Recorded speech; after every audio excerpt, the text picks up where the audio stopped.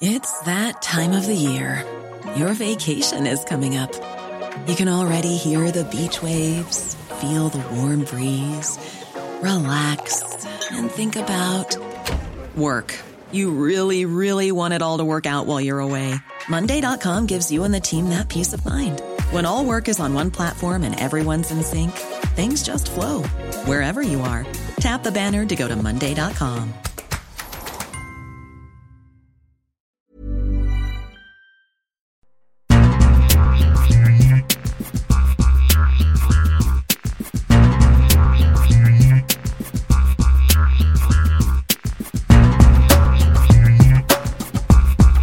Welcome back. Coming up on this week's show, we give you all the news about the exciting return of the European leagues, latest news about CBS and ESPN's big plans for Serie A and La Liga, why the pendulum of transfer sign-ins has swung to the Premier League, and your feedback in the listener mailbag segment. I'm Christopher Harris, aka The Gaffer, joined alongside the returning co-host Kartik Krishnaiyer. Kartik, you didn't miss much this past week. There's only Messi going from Barcelona to PSG. It's been an insane week, and he hasn't even played a game yet. Yeah, and probably I was the last person on the planet to find out about that, because I was so focused on what was going on with COVID-19 in Florida and kind of in tunnel vision. And then several hours later, I had missed a few calls from you, missed a few calls from other people, and then I was like, oh, all these people are calling me at the same day, same time. I found out what had happened. That wasn't when he signed with PSG. I was fully moved in at that point. Although I have to say, I got suckered by some sources giving me different rumors, which luckily I didn't report any because there was there were rumors flying. But yeah, when he left Barcelona, I was caught off guard. Though, Chris, I have to say, truthfully, privately, I've talked to many people for months who thought that this would have to happen, and were really kind of surprised when Messi and Barcelona had agreed to terms, or had verbally agreed to terms a few weeks ago, because if the salary structure that Tebas and the salary discipline Tebas was trying to impart into La Liga was going to have any teeth, Lionel Messi could not return to Barcelona. So we'll get into the TV side of things in a little bit, but the first question I want to ask you and get your thoughts and share mine too is, will this transfer signing move the needle for PSG and Ligue 1 in terms of the popularity of both the league and the team? At this point, yes. I mean, it's all anyone in my circle is talking about outside of, I mentioned coronavirus and Florida. Outside in my soccer circles, this is all anyone's talking about, even local soccer. This is all anyone's talking about. And they're talking about PSG and their marketability and their assumption, people's assumption that now other teams in Liga 1 are going to counter this move and be more attractive to star players. But then there's the financial limitations on Liga clubs, although the television situation seems to have been worked out, because we talked about this on this podcast before, Chris. I don't want to get too deep into it, but there was a great television deal, too good to be true television deal struck by Liga a couple seasons ago that brought was going to bring all kinds of new money into the league via a third-party rights holder, and it just didn't happen, right? And the company collapsed, and there was a crisis last year as far as their domestic television rights. But that's the kind of assumption that there's going to be more money flowing in, and that because BN is so determined to promote Qatar and the World Cup next year, and they now have the biggest marketing draw you could possibly have in Messi, that there's going to be some sort of effort to really ramp it up and make Liga much more accessible and popular. But, and I'm going to throw it to you on this, but there is still the distribution issue with BN, and there seems to be insurmountable obstacles to actually fixing that, at least in my opinion. Yeah, a couple of weeks ago we talked about, I think I mentioned about there's so many people in the States and just in terms of, you look at them on social media, and a lot of people that are not even soccer fans, but they wear Dortmund shirts, they wear PSG shirts, and it's not so much that they're supporting the actual clubs, but they're fans of the players, so they're fans of Haaland or Mbappe or Neymar, whoever it may be. And the viewing numbers for both for Dortmund and the German league and for PSG and the French league never match up to the amount of what seems to be a popularity for those teams. This will move the needle, I believe, for PSG.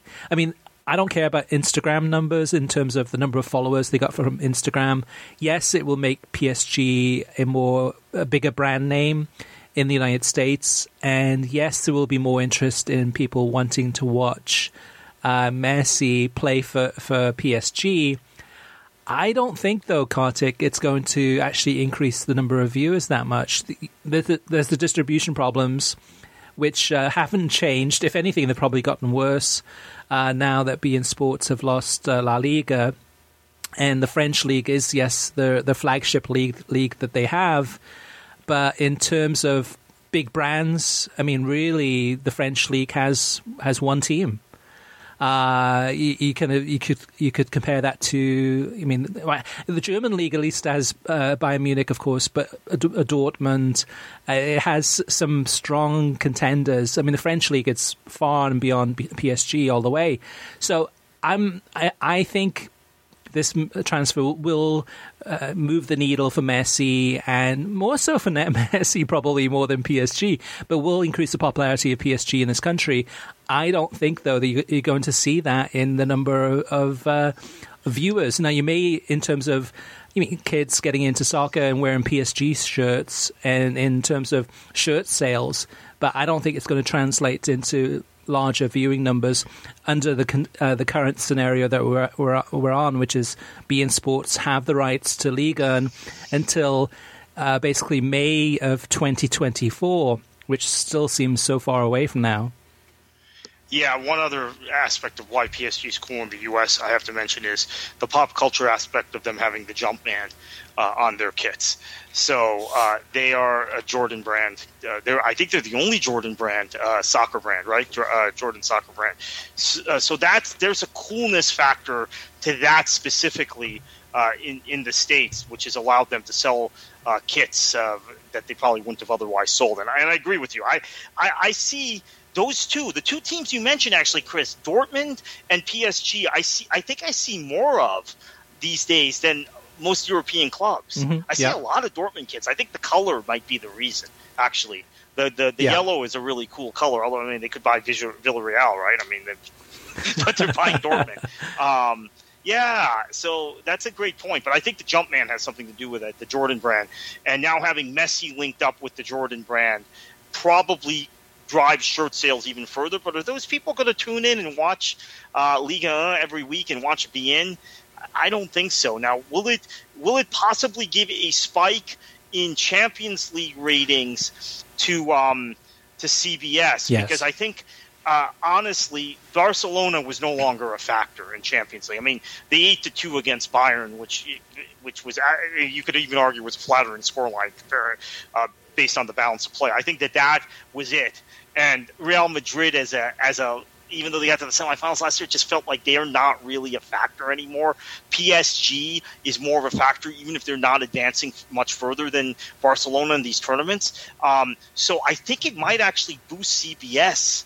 Even though Messi's he was in the Champions League, but you know what I'm saying. I think PSG being a factor, they were in a position where they could have won the Champions League without Messi. They were close enough.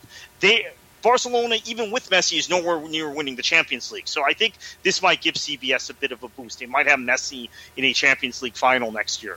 And certainly we'll have him probably in the semifinals at the very least. Yeah, you're absolutely right, Kartik. Not only CBS Sports, but also Univision, and Univision having the Spanish language rights to the Champions League.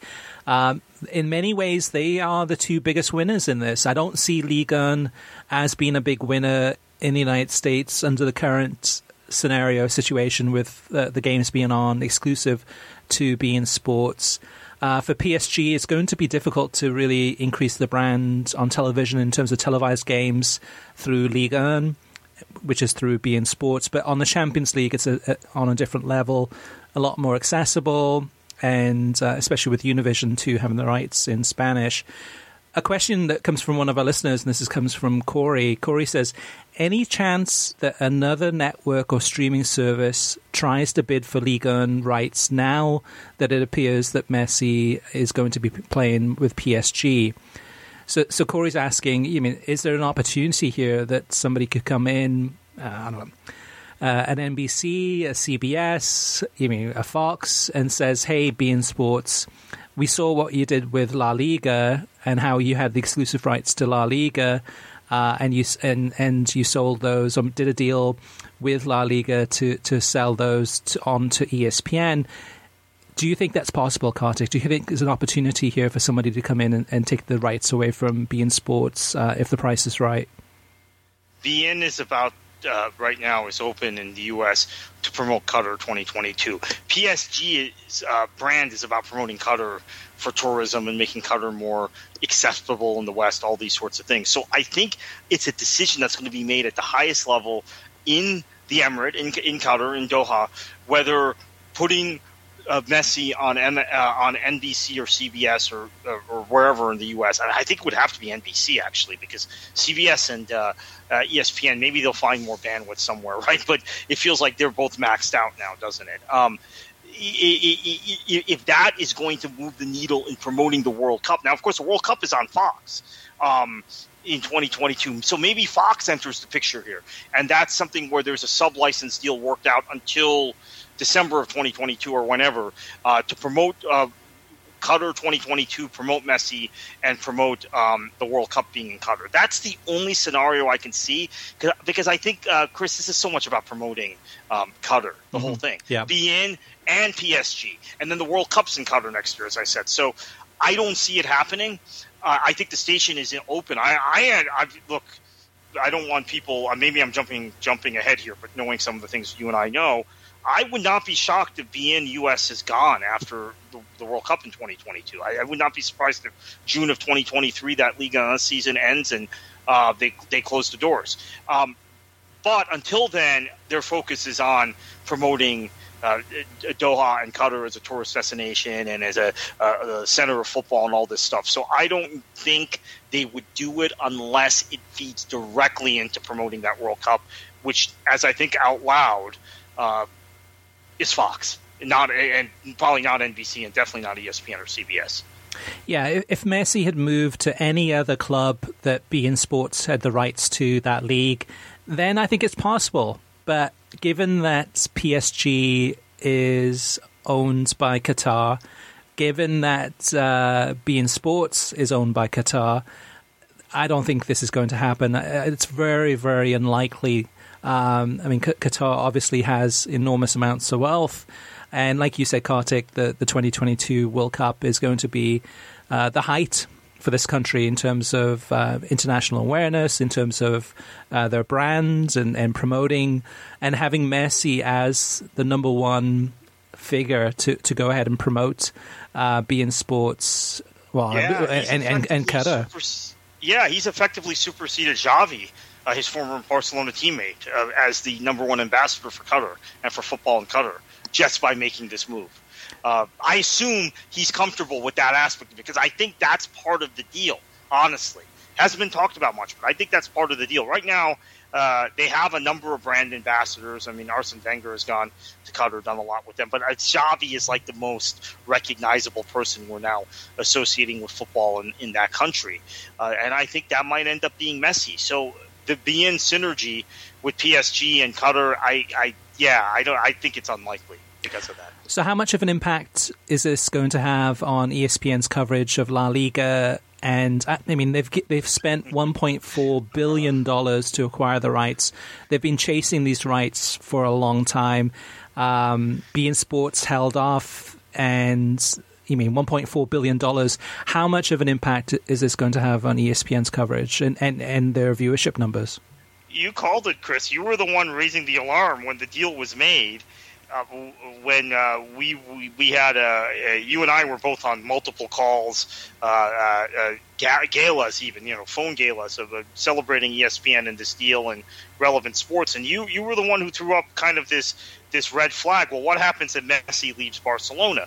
And in the back of my mind the whole time, I'm thinking, because I had been talking to other people about La Liga, I talked to player agents actually who said, look, La Liga's cap, Tebas is serious about this, and Barcelona's not going to be able to re-register him. But until it actually happened, I didn't realize those two things. Your speculation at that time and what I had been hearing, and as I said at the start of this podcast, it was a shock. But then after the shock wore off, it was like, people I've been talking to have been saying this for months, that there's no way he could return to Barcelona with the financial constraints on them. So, I just don't know what ESPN is thinking. I mean, it is a devastating thing also because La Liga does not have that next group of stars yet. I think Moreno could be. I think certainly Pau Torres, who we saw in the Super Cup, and Pedri. There are a number of good young players, but the guys like Busquets and Sergio Ramos has gone to PSG too. Let's not forget that. The guys like Busquets, and I was going to say Ramos, Benzema. Those guys, right. Those guys are fading, right? Eden Hazard is who knows if he'll be at Madrid much longer. The only thing that can counter this is if somehow Florentino Perez robs a bank in the next year and brings Mbappe to Madrid a year from now, which maybe they have to do somehow for the league and for just the gravitas of Spanish football. Yeah, but then it's a lost season in some ways for ESPN. ESPN thinking, okay, the season's a wash for them right now. Yeah, it's a really difficult position to be in. I mean, we had Kay Murray on last week, and she said, this is an 8-year deal. Nobody was expecting Leo Messi to be on ESPN for this. For 8 years. I mean, we know that within a couple of years, he was probably going to move on to play for Miami or in MLS anyway. So his longevity with Barcelona was going to be relatively short-lived from here on anyway. But it's still a major blow. And it's something that is going to be really interesting. I mean, that's my game to watch this weekend. From a football perspective, yes, in terms of watching Barcelona at home against Real Sociedad live on ABC and ESPN Plus at 2 p.m. on Sunday Eastern Time. But I'm also interested in terms of how this game is covered. You've got Ian Darke commentating the game with Macca. You got Darke and Macca, the two of the best commentators, the duo. And how will ESPN cover this game? What will this game will be like? And especially having both of them in the stadium at the Camp Nou, what's the atmosphere going to be like in the stadium? So it's going to be a drama. It's going to be an evolving story over the course of the season. It's a massive gamble by ESPN.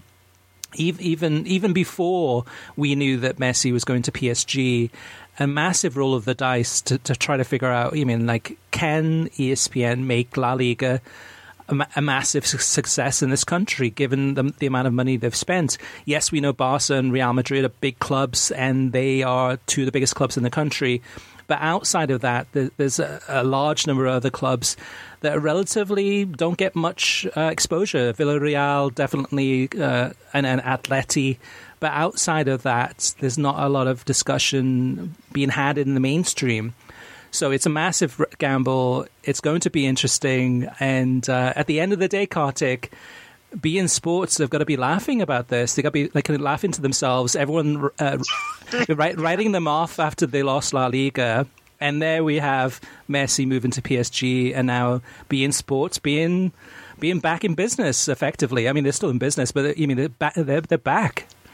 Yeah, they're back big time. And now there are people who canceled their Fubo. I know this anecdotal evidence. Some of you are listening to the podcast who talked to me about this stuff. Who canceled their Fubo subscriptions? Who canceled their Sling subscription? I shouldn't laugh. Sorry, I don't mean to offend those of you who've written to me, but I do find it kind of the irony in it funny that have canceled their Fubo and Sling subscriptions and have been contacting me in the last week, like, or the last 3 days since it was made officially signed at PSG. Oh my goodness! I mean, what am I going to do now? Now I have to get back at like a new rate. I'm a new subscriber. It's costing me money because whatever promotional deal you had, they lost the grandfathered rate. Yeah.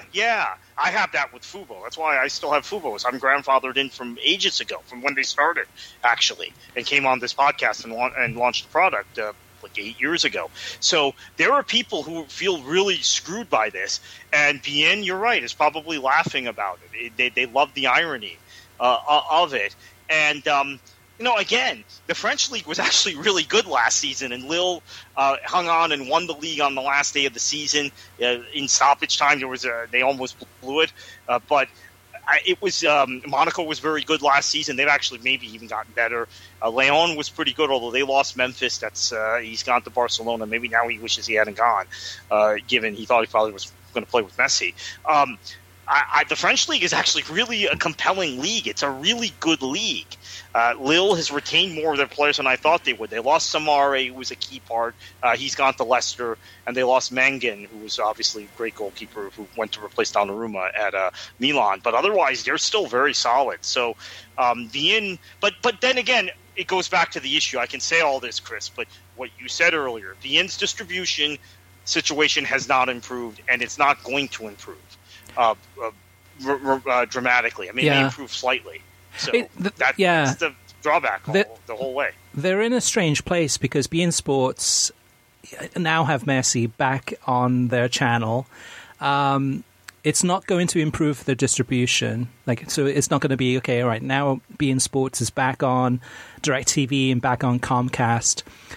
It will probably help them out in terms of advertising. They'll probably get a few more advertisers coming in to advertise on the channel than they had in the past.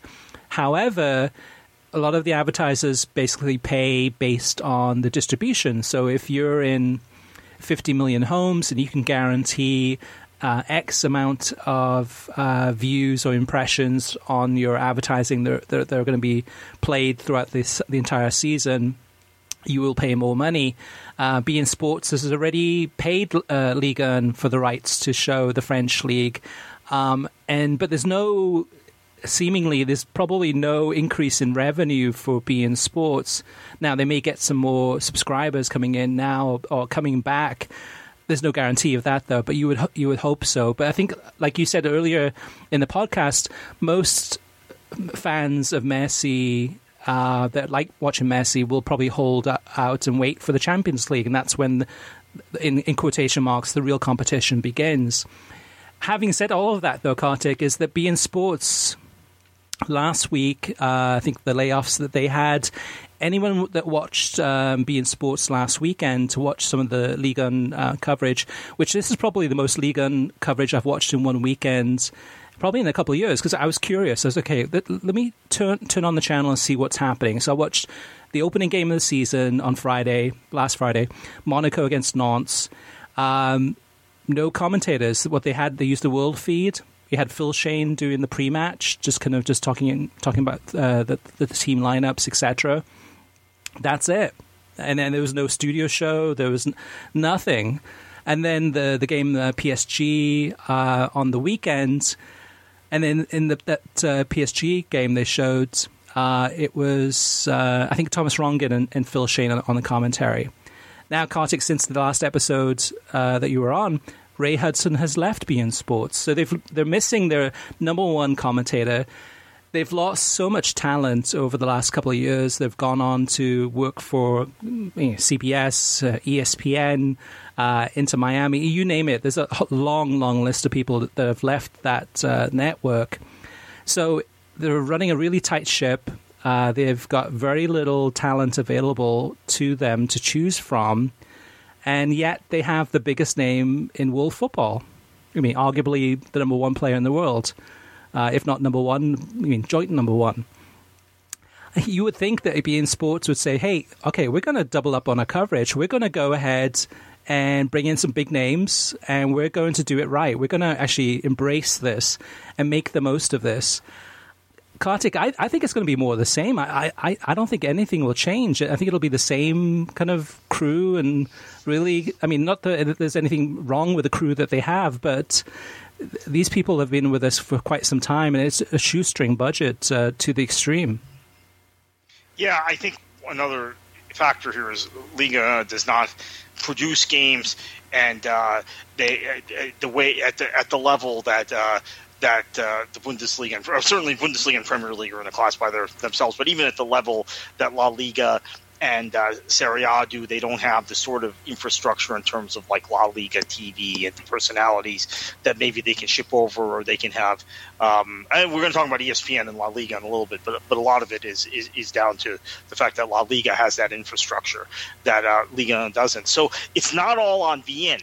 This all having been said, PSG has spent so much money, Qatar and beIN have spent so much money on various things.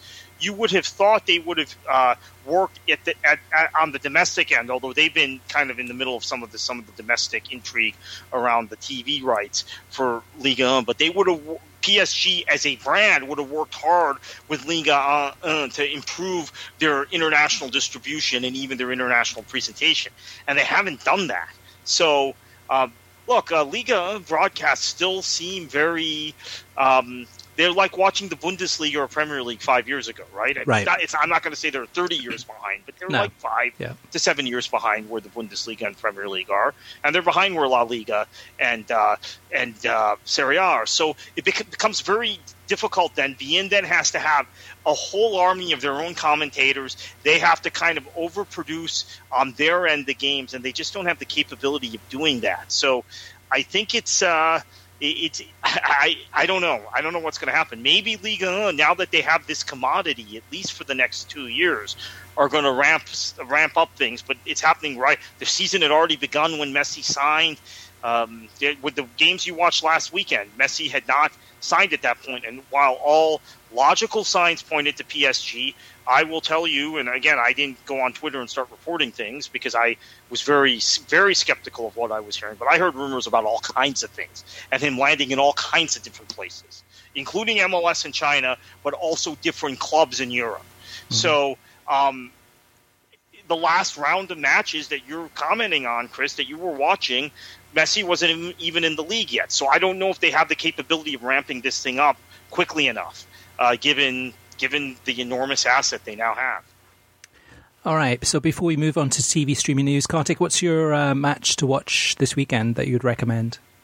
Oh, it's a sentimental one because Jesse Marsch is managing his first match at Leipzig, at RB Leipzig. The first Americans have managed at a high level in first divisions in Europe before. Pellegrino Mazzara is still the manager of Stuttgart and managed Stuttgart wonderfully last year. They had a decent season. Obviously, Bob Bradley managed your club, Swansea City. By the way, the only match I watched this week, Chris, in its entirety, not full 90 minutes of, was Swansea Blackburn. So apologies for that.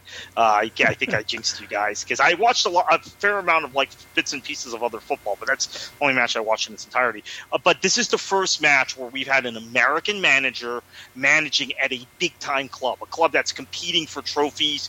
Obviously, they lost the German Cup final last year. They were in the Champions League semifinals 2 years ago. So this is a big moment for I think for American soccer. So that's my pick. It's a sentimental pick. I know it's not the biggest game of the weekend, but it's Jesse Marsch. So that's my choice. 9:30 a.m. on Sunday on ESPN Plus. All right, so moving on to the TV streaming news section, and the first news item is talking more about the coverage from ESPN of La Liga, and they named some big names this week. We'll go through those right now. So the commentators, we've mentioned already Ian Darke, but so you got Ian Darke, Adrian Healy, which is interesting too because he's working for Austin FC, but maybe he'll be doing some games from time to time. Then Ricardo Ortiz, Fernando Palomo, Rob Palmer, Mauricio Pedrosa, Derek Ray, Sebastian Salazar, And then Jorge Ramos. Of course, some of these names are going to be ones doing coverage in Spanish for ESPN Deportes. And then as far as the analysts, you have... we've already mentioned, I think on last week's podcast, you got Steve McManaman, Mario Kempes, Diego Forlan, Luis Garcia, Hugo Sanchez, and Pablo Zabaleta.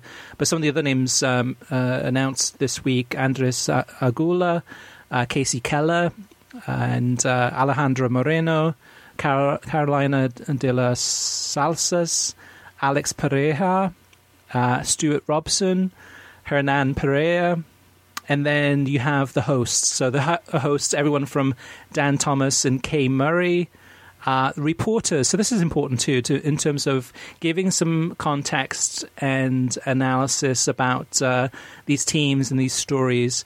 Martin Eystein, who we've seen from time to time, I think even during the Euro 2020 coverage. Sid Lowe, who is kind of a cult hero for a lot of people, I'm sure Kartik included, Alexis Nunes, etc. So there's more names actually than these, but that's the majority of the people that will be broadcasting on the English language side and some of them on the Spanish language side. Any surprises here, Kartik? What are your thoughts about some of these names that have been mentioned? Well, I'm excited to see Rob Palmer's name on that press release that we got the other day. That was a big surprise to me, and he's a guy I have a lot of respect for. I've heard him do games with the late Michael Robinson, former Man City, QPR, Liverpool player, who then became kind of the English language expert on La Liga after he finished his career up at Osasuna. So Rob Palmer is a guy that has an incredible amount of knowledge of La Liga. Really excited about that. Derek Ray doing some La Liga games was surprising and was I think is great. I'm excited about that. I can listen to any broadcast anywhere Derek Ray does. There were some Bundesliga fans concerned that meant his commitment to the Bundesliga would not be as strong, but we were going to get to it in the news section shortly. Derek Ray is still the lead commentator for ESPN on their Bundesliga coverage, but we'll also do some La Liga. Games aren't going on. The La Liga's schedule is often different than Bundesliga. Bundesliga matches end earlier in the day. Seb Salazar, I thought, was an interesting choice, and I'm really happy to see him on that list. And I think the interesting thing is that ESPN has been able to lean on La Liga TV and the expertise of English language voices who have done La Liga when La Liga was on Sky Sports. Yep. Although, ironically enough, we're talking about the distribution issues for Liga 1 in the U.S. I have to mention this, Chris. I know this is a little out of school. We focus on the U.S. La Liga is now the one league in the U.K., even though they were on Sky for years and then had a little bit of time on ITV.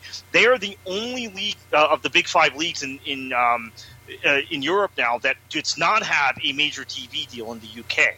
So Bundesliga and Serie A now are taking a step above for this coming season, above La Liga in the UK. So that's another interesting thing. Maybe we'll get into that later in the season in terms of UK TV. But I love the Kay Murray and Dan Thomas choices. Those are two of my favorite all soccer hosts, and obviously both with a background with Real Madrid TV. So excited to have both of them as part of the team. That would be the only disappointment I have so far from ESPN's announcements about the coverage of La Liga is La Liga TV. So anyone who's had access to beIN Sports in the past before would know that on beIN Sports Connect, one of their streaming channels, they had a 24/7 La Liga channel, which was La Liga TV. So directly from Spain, reporters, studio shows, press conferences. I mean, a lot of great coverage, and even when they showed games, they would have the commentators from La Liga TV. You'd be able to watch and listen to those guys instead of the beIN Sports crew if you wanted to. But overall, mostly news and analysis and discussion. Did a really good job with ESPN's coverage of La Liga. That is not included, so there's no access to a La Liga TV in the United States. Now, excerpts of La Liga TV, I'm sure ESPN will incorporate into their programming. So whether it's into maybe ESPN FC or some of their coverage of games, whether it's, I don't know, post-match or some analysis or maybe some clips that they would put on YouTube or other places, social media, etc. And the big news about La Liga TV this season, this coming season, is that they announced a new host, and that's Gary Lineker.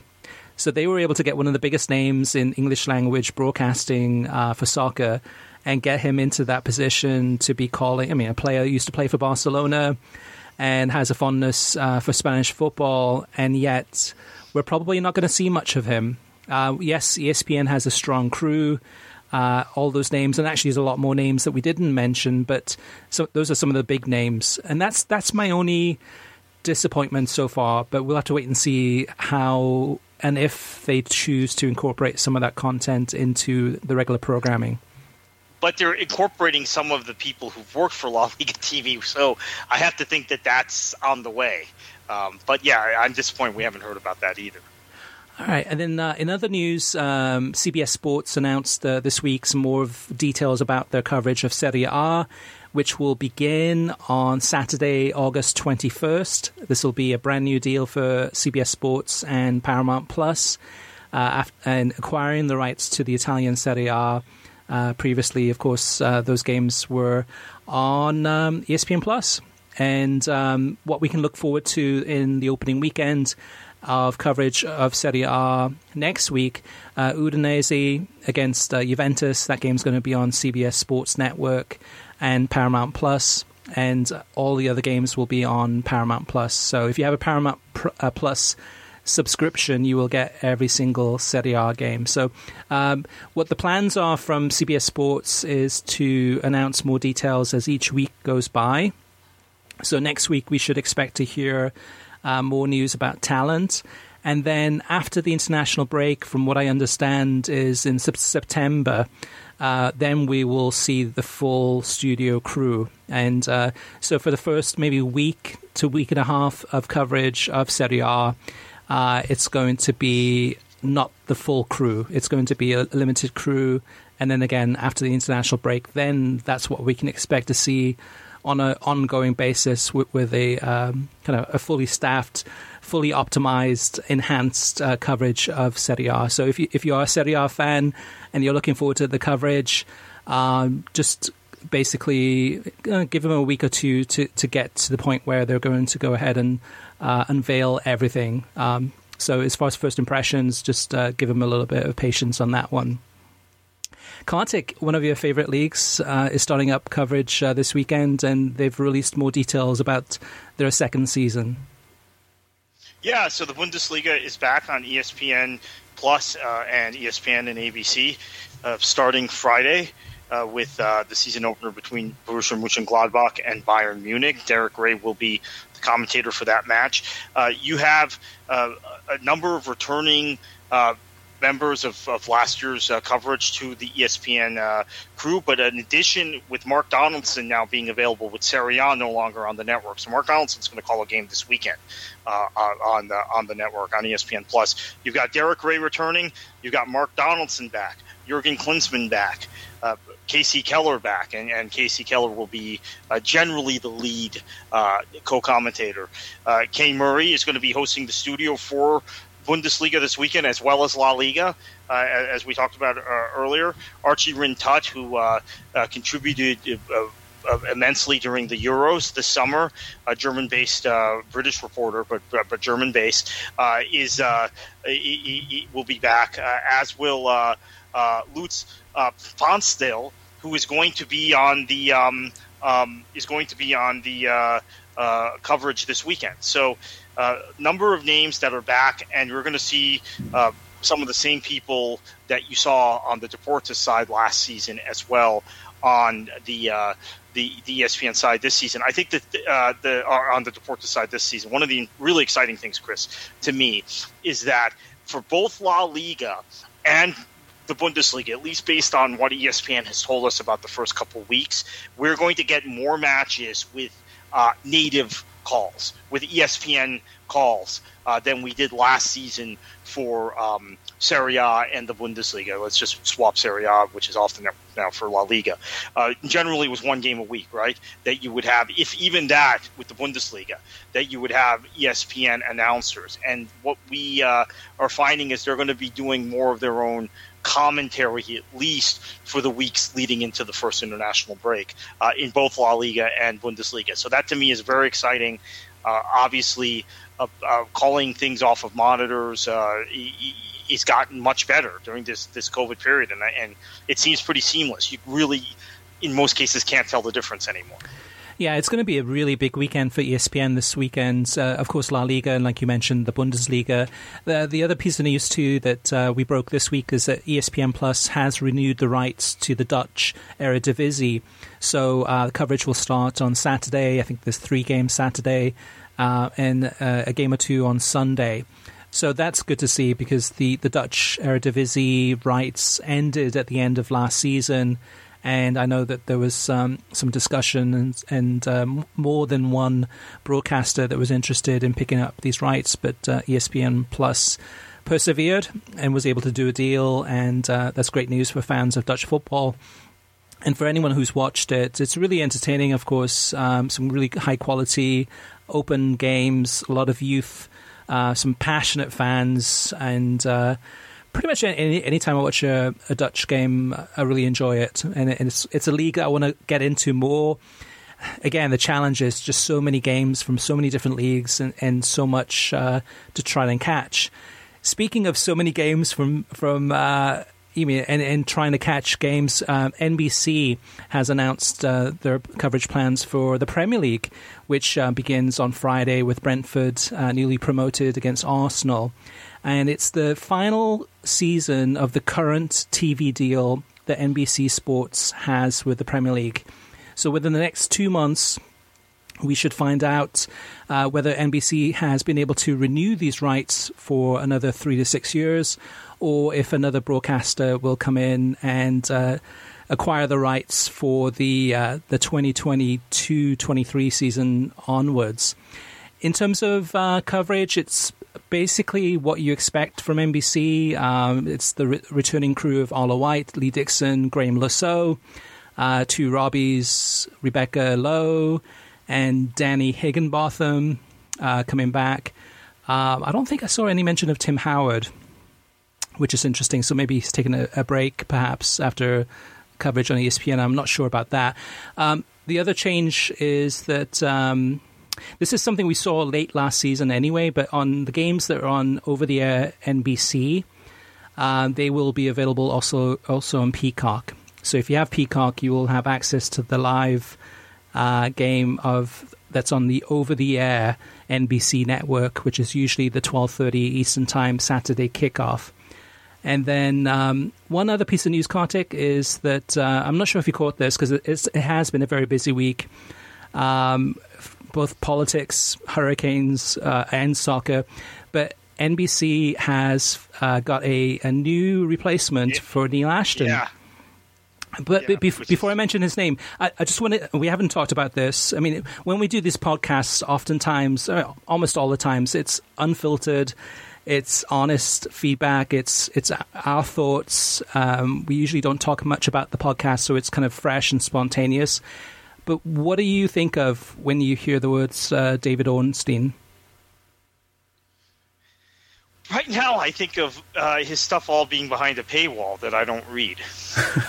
If you want me to be honest. No, yeah, me too. No, me too. I agree with you there. But like, so I mean, I thought it was a little odd. I'm glad they did this, because I've been seeing it now for a year and a half. They didn't replace Neil Ashton when he went in. He left journalism kind of abruptly. In fairness to NBC, opened his own shop. Ed Woodward became his first client. So. But then they didn't replace Ashton last season, and with all the things that happened last year that required like an insider journalist reporter, they really looked bad. So I'm glad they've replaced him with someone, but the link up with The Athletic is a little odd for me. I thought they'd go to the traditional broadsheet media, whether it would be going back to someone like an Ashton. Getting a John Cross, for instance, that's a name that would come to mind, among others. A number of guys who write for The Guardian, The Independent, but they went to an Athletic reporter, which is, to me, kind of strange, honestly. I don't know if there's something greater in the link up there, or if it's just a coincidence. Yeah, I think it's a guy that was available, maybe. Yeah, I think it's a coincidence. What I would say is that, like you mean, he's been off my radar for a long time just because he's behind a paywall. But the other thing I associate with David Ornstein is Arsenal, and just a very heavy focus on Arsenal Football Club. Yeah. Not that there's anything wrong with that, but I agree that, yes, I think they've answered our hopes and prayers that they would replace Neil Ashton, because that was something that was severely missing last season. Yeah. Everything from the European Super League to the Old Trafford invasion. There were so many different talking points. I know, coronavirus, of course, too. As far as names, if somebody came to me and said, hey, Chris, who do you think should be in that role rather than David Ornstein? Marina Hyde. Henry.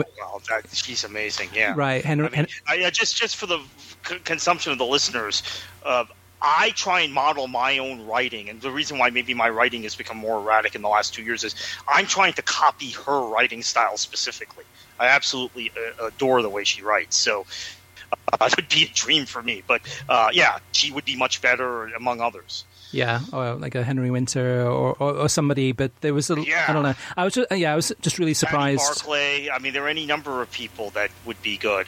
Even Barney Ronay. You could go on and on, actually. Yeah, I was surprised by David Ornstein, but I'll go in with an open mind, and hopefully he will kind of exceed our expectations this weekend, when I'm sure he'll probably do a Sunday morning segment. There's a lot of Arsenal fans. So Amy Lawrence is same issues. John Cross, same issues, where they're really Arsenal heavy. And I think they're both incredible reporters. In fact, I would say Amy Lawrence is also a great analyst of football. She's more than just a reporter. She's with the Athletic now too, so can't read her stuff anymore. But she But then when it gets to Arsenal, sometimes with these Arsenal-centric reporters, I often have a problem with some of the reporting and some of the analysis. So I'm hoping that doesn't happen with Ornstein also. So, Kartik, one of the things that's happened the last couple of weeks is some major transfer moves. Yes, Messi goes to PSG, but if you look at the European transfer market, there's a shift. Inter wins the title, but then sells their star striker, Romelu Lukaku, for over $100 million, a massive amount of money, a club transfer record fee for Chelsea. You have many other players too, but Grealish, of course, moving from Villa to City. But you got Josh Sargent, who's not commanding those types of figures, but still a key transfer there to Norwich. You've got somebody that I know that you respect a lot, and you think you rate very highly, Leon Bailey, moving to Aston Villa. And there's many, many more. It just seems to be a lot more transfers of players moving to England, and there probably will be, I'm sure, many, many more in the coming weeks. But do you see the pendulum swinging while at the same time in La Liga taking on investment money, as a percentage of the league to buy into the league? The Italian clubs with some financial problems. PSG, forget about financial fair play, but do you see the English clubs kind of having a key influence here and kind of a change in the marketplace? And Jadon Sancho also was a huge one. That took a year, so it feels like, it just felt like an inevitability. Yes, absolutely. I think the next 3 years, the pendulum always swings, but the TV deal that the Premier League has and the amount of TV money that's in that league, while Liga, we talked about the TV situation there. Spain has a huge financial issue. There are financial issues in Spanish society. A lot of this is down to the Spanish government deciding that they weren't going to let football skate by anymore a couple of years ago, and then that's created a knock-on effect. Italy, there are problems. Look, the clubs also, like Inter, when you sell to Chinese investors, there's always kind of a pullback potential, and we've seen that now with the Chinese government not really wanting.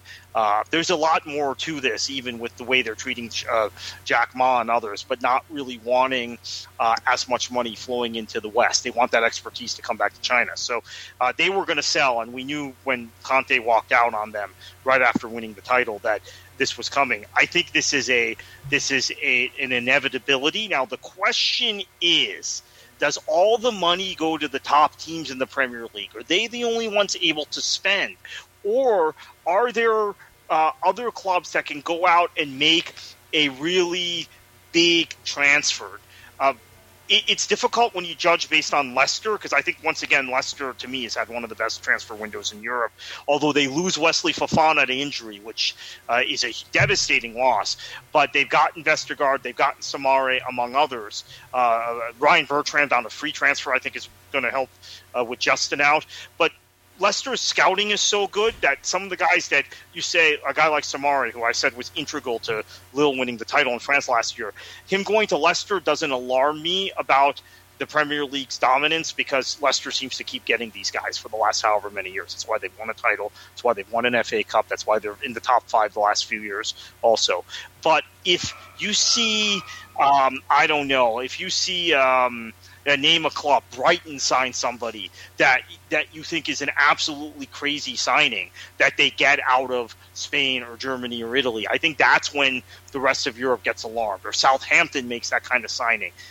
Maybe Villa signing Leon Bailey, although I think he's maybe not quite at that level, but he's kind of there, is a warning sign. I have a feeling, Chris, you're going to see an outflow as long as guys qualify for work permits. That's another issue now with England. The point system has changed post-Brexit. You might see a real outflow of even mid-range talent to mid-level Premier League clubs in the next 3 years during the duration of this TV contract. One thing I should mention, though, is the TV contract for German clubs for the Bundesliga, the TV deals that they are currently under, not just domestically but globally, are bringing in more money than I think they expected. So they may have, and obviously they have a different model for the structure of the football, but maybe they won't lose as many guys. But as far as Italy and Spain, I think there's going to be a huge outflow of players if those players qualify for work permits in England.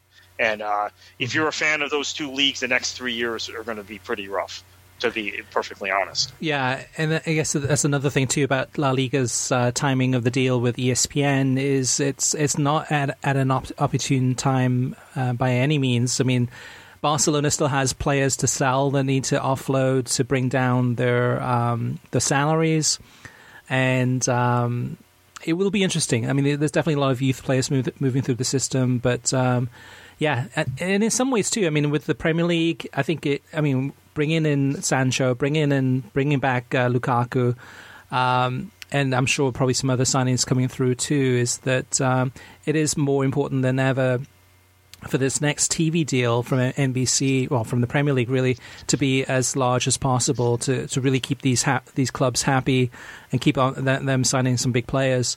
Whether it'll be or not, we will have to wait and see. But it's a fascinating story. All right, next up in the listener mailbag, first up, and we got a lot of feedback about Messi. Nick says, I was vehemently against the Super League. If Messi leaves for Barcelona for PSG, I think the current situation where Man City, PSG, and maybe Chelsea can spend at will while everybody else, especially outside of England, cuts might actually be more depressing than the Super League. I understand that a lot of this is due to mismanagement by these clubs. However, as much as the Super League would have ruined football, Qatar bankrolling a club to poach everybody else's best players during an economic crisis isn't football either. Of course, a lot can still happen, and this message might be irrelevant by the time you read it, which is not, but the sport is in a very bad and unhealthy place. Kartik, you have to agree with that, right, in terms of just the financial implications, but do you think that, there's been some arguments, I think, in the New York Times this week to say that, well, maybe the Super League wasn't such a bad idea versus kind of where we ended up with. Well, we knew Barcelona and Real Madrid were desperate even at that point. And the thing is, if their financial livelihood depended on this as much as it did, which it clearly did, why did they roll it out so sloppily to where it blew up within 3 days? The reason for that is because of their arrogance. And their arrogance is what got them into this position. The arrogance of those two clubs, to continue to even oppose La Liga bringing in investors. And the arrogance and entitlement of those two clubs. So I agree this is all bad for football. I think football is in a bad place. But for me, at the same time, I was vehemently against bailing out those two clubs in particular. So I think it's just desserts. I know it's very emotional and tough to see Messi leave Barcelona, and I'm disappointed he's going to Qatar own PSG, to be frank about it. I agree with that, but I think it's just desserts for Barcelona. They deserve to lose Messi and everything else. And Laporta came in with complete arrogance, too, when he won that presidential election, and just thought he was going to snap his fingers and they were going to be running on credit like they were 10 years ago when he last ran the club. So, I agree with Nick, but I also think that those two clubs have gotten what they deserved, and the Super League would have been a bailout for them. So I'm still, I would like a way maybe that we can balance this, and I've been weighing this. This is an article I'm probably going to write for World Soccer Talk in the near future about how we can get some spending mitigation and American-style control of these things in place while not blowing up the model of football so we have closed leagues. And I, to be honest with you, Chris, I think La Liga has taken the first step towards that. It's going to be painful. I just said the next 3 years are going to be very tough if you're a La Liga fan. But this is something they have to do.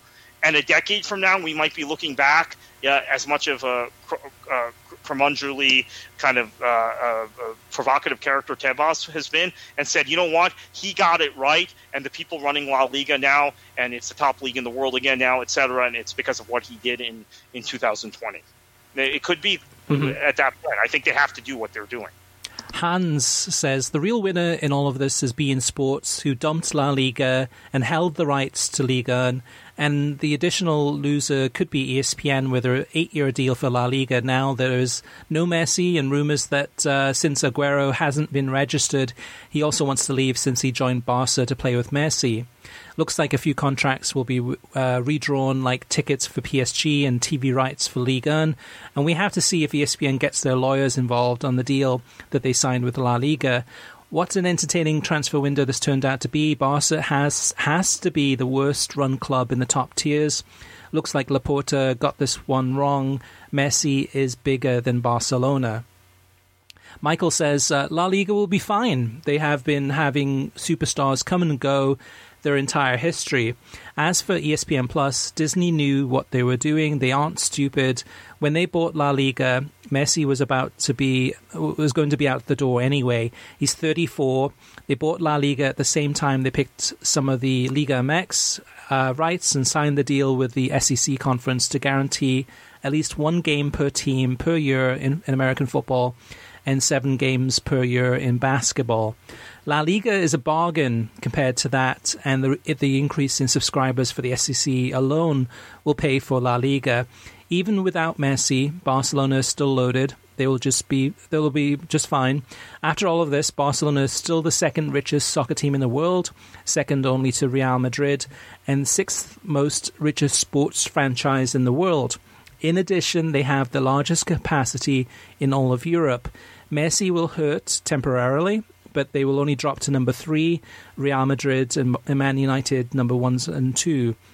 I will still watch a random La Liga game 100 times out of 100 over any Premier League game other than with Arsenal, but that's just me. That is why that is what's beautiful about soccer in the US. We can watch whatever we want: Liga 1, La Liga, Serie A, Bundesliga, Premier League, Liga MX, Brazilian League, Argentine League, and so on and on and on. Loco Footy says Premier League rights will cost even more for the next cycle then. Barcelona gambled and lost. They were waiting for La Liga to lift or suspend the spending limits, and La Liga did not. This is more than just Messi. Super League, the latest investment by CVC, TV rights are all involved here. I'm sure Juventus and Madrid applied pressure as well. It's all disgusting. Mercator says, very cool having Kay Murray co-host and really looking forward to her and Dan Thomas leading the presentation of La Liga. I think we all really need Ray Hudson to stay, at least until Messi well and truly retires. I would love to hear him on PSG games this season. The ESPN multicast feature really allows you to see more of the smaller clubs on a regular basis, so I've enjoyed 2020 coverage of some of the smaller clubs. Barcelona is an absolute disgrace. The Financial Times recently had an expose, and their incompetence in the last 5 years has been truly staggering. For all that we mock the oil clubs, Barcelona spent over $1 billion to get worse, with no one bankrolling everything. Now they have to let Messi go in an embarrassing fashion. He deserved better from the club. La Liga doesn't look much better. The CVC deal is terrible. You finance that from the bond market or a bank loan. You don't give away 10% of your revenues for 50 years. Serie A and then Bundesliga turned down a similar offer, and I'm glad Madrid is suing over this. Reminds me of Ligue 1 picking MediaPro after Serie A turned them down, failing to get any guarantee and then having it blow up in their face. How can someone like Barto walk into a negotiation with a max price of 80 million euros and walk out paying twice that? You really wonder who manages some of these football clubs. It's absolutely unprofessional at best and grossly incompetent in many cases. These are not small amounts of money. Harry Kane needs a real agent as well. He embarrassed himself and achieved nothing. Strong words there from Mercator. A couple more comments to go. Don Dickerson says, I get it. I'll just say real quickly about the Harry Kane thing. There's this trend, obviously, of superstar players being represented by family members. So I think that at some point the pendulum is probably going to swing back to where the Kane thing is illustrative of that. I mean, I don't know. I assume it was his brother's strategy to hold out effectively, like in American sports style, like these players who used to hold out for contracts. And even the way kind of the Messi thing went with his dad and Neymar, I think that it's going to, as much as people are tired of dealing with Mini Raiola and George Mendes and others, there is going to be a pendulum swing back to maybe mid-level agents for some of these superstar players, because Charlie Kane is not the first family member to advise his brother or his son improperly in the last few years in terms of being like the representation for a superstar player.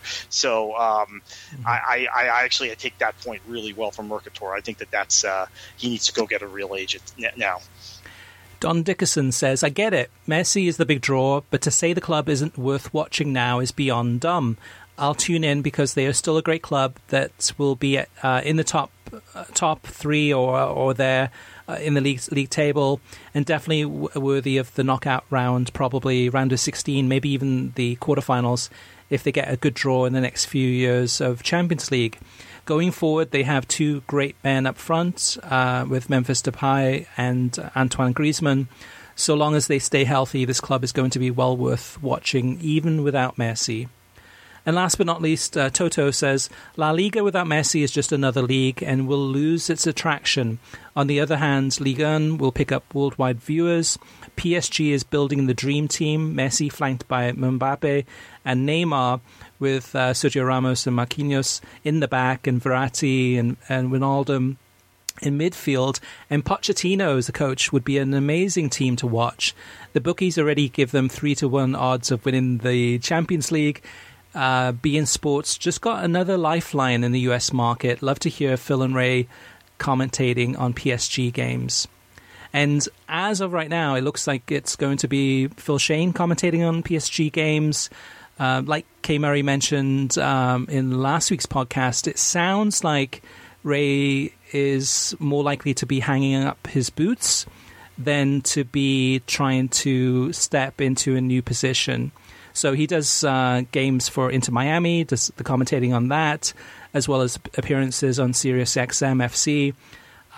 But the indications are unlikely that he is going to move to ESPN or CBS Sports or another broadcaster. It looks like he's more trying to kind of pick and choose what he wants to do. And maybe he wants to spend more time by himself. Enjoying life. He's definitely deserves it. So we want you to have your say. Yes, this week's comments mostly were all about Messi, but some of it about financial fair play, about Barcelona and Ray Hudson, etc. If you have any questions about anything that we cover in terms of broadcasting, soccer on TV, streaming, etc., or related comments, you can always reach us via email through web@worldsoccertalk.com, as well as facebook.com/worldsoccertalk, and on Twitter @worldsoccertalk. Plus, of course, you can always post your comments on worldsoccertalk.com, and we will often read those out on air.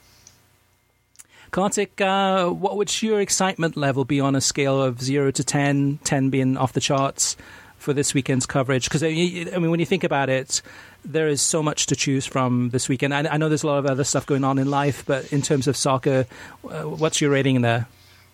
I'd say a 7 or an 8. I'm Serie A is not starting. Although we have Coppa Italia, by the way, and we do have Scottish League on Paramount Plus, which has been good so far. But I'm waiting for really the Serie A launch on CBS, and then it to kick in the studio and everything after the international break. So that's when I'll get to a 10. I'll say a 7 for now. I think one other point I wanted to make in the podcast that I didn't, sorry, Chris, is that these first couple of weeks we're seeing NBC use USA Network and use CNBC for some 10 a.m. Eastern Time, 3 p.m. British Standard Time kickoffs. So that, I think, is going to is being planned to get the audience used to flipping those channels on instead of NBCSN. So that's a big part of my curiosity this weekend. How are those games handled? Are they international feeds? Does Rebecca Lowe's studio come on to those broadcasts also? And what is that handoff when NBCSN goes away going to be like? So actually, I might be more curious about NBC's Premier League coverage, even with all this ESPN and CBS coverage this weekend, than most people. I'm curious genuinely about some of the things they do entering their final season, and the USA and CNBC games, I think, presumably being done because they need to impress on the Premier League. They're serious about keeping the rights and giving the Premier League the coverage the league feels it deserves. Yeah, some big games this weekend. You've got Norwich against Liverpool on NBC over the air and Peacock. One of the games you mentioned, Kartik, on the USA channel, and that is Everton against Southampton. Yep. That's on Saturday. And then you've got Leicester Wolves, NBCSN, Man United against Leeds United, Brentford against Arsenal. Man City Spurs. There's a lot to look forward to. Hopefully the level of football will live up to its billing. I'm confident it will, and NBC's coverage, we'll have to wait and see, but it's going to be all over the place in terms of options to choose from. So like you mentioned too about being curious about NBC's coverage of this weekend's games and who's going to be commentating which matches, we will have the full list of commentators on worldsoccertalk.com on the homepage, and if you have any questions, feel free to post us in the comments and we'll get back to you regarding that. So Kartik, it's good to have you back. Appreciate your time. And listeners, thank you for listening to the podcast. We will be back next Thursday, to talk about how the first week of coverage went for the new season, for the Bundesliga, for La Liga, for the Premier League, and I'm sure lots of other games from around the world. Kartik, what should the listeners do, and what will you be doing this weekend? Enjoy your football.